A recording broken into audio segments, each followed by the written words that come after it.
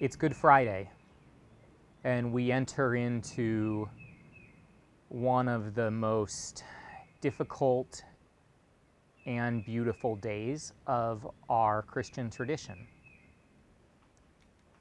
Today, Jesus will be betrayed.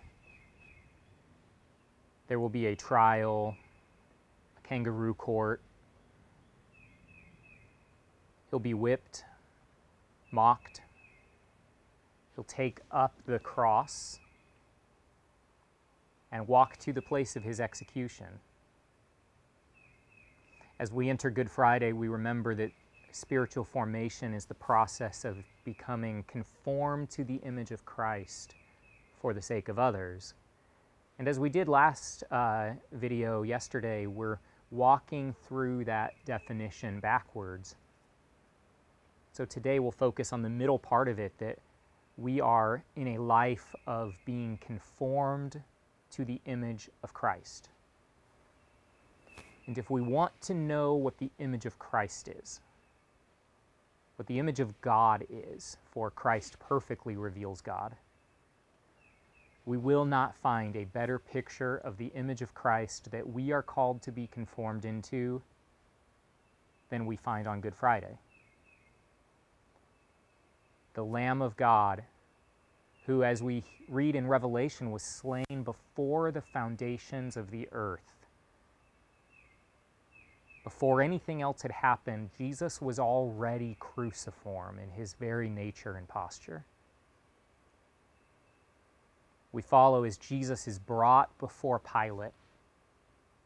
Pilate says, "Are you the king of the Jews?" And that's what I'm hearing.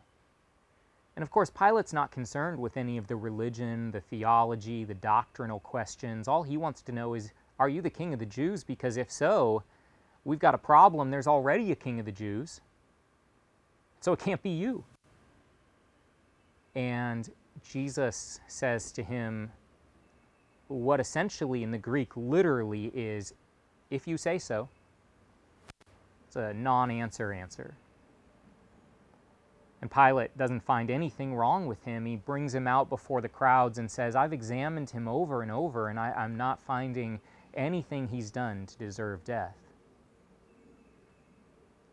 But as was the tradition, there is a day where the crowds can choose a prisoner to be released, and you all know the story.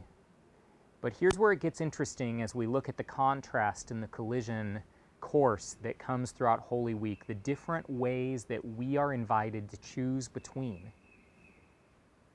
Because the one that they are invited to choose between, his name is Barabbas, but his full name was Jesus Barabbas. Barabbas bar Abba, son of the Father. Jesus, the Son of the Father. He was a ringleader of an insurrectionist group who became a hero, for he was willing to do what it took, including violence, to achieve the outcome, to achieve the agenda, to achieve the power. So we have one Jesus, Son of the Father, Jesus Barabbas, and Jesus of Nazareth. Jesus of Nazareth, Son of the Father. What we have in the story, as Brian Zahn points out to us, is these two competing visions of the Messiah. Two ways to accomplish the kingdom. One kills the enemies, one uses power over for the sake of amassing influence, one is going to use the tools of coercion and violence,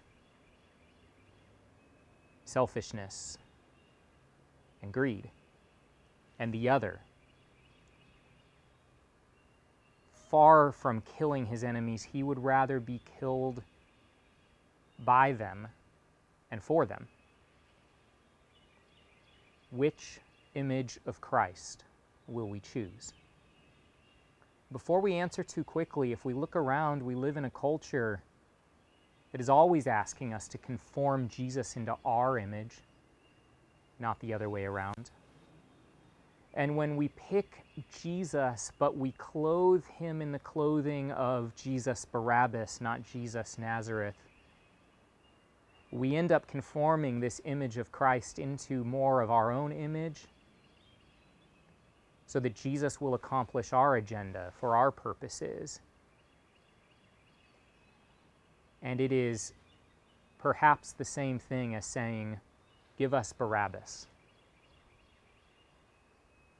And so on Good Friday, we are given the choice between two ways to say yes to a kingdom. Two versions of Jesus.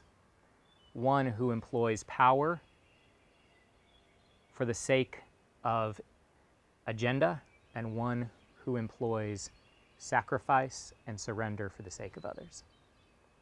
And we know how the story went in AD 30. Their voices, crucify him, prevailed. And we are invited to make a choice today. Which image of Jesus will we choose? Are we conforming Jesus, or is he conforming us? And so I'll invite you to sit on this Good Friday at the cross until you are slowly able to take on the posture that he took on for you, surrendering agenda, surrendering power over, that you might be conformed into the image of Christ. Talk with Jesus today about any place where you might be conscripting him into your image instead of the other way around.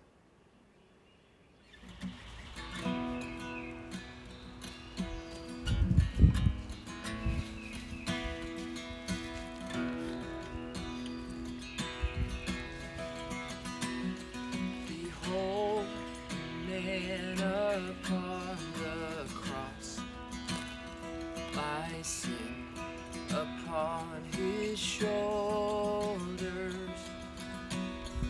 Ashamed, I hear my mocking voice called out among the scoffers. It was my sin that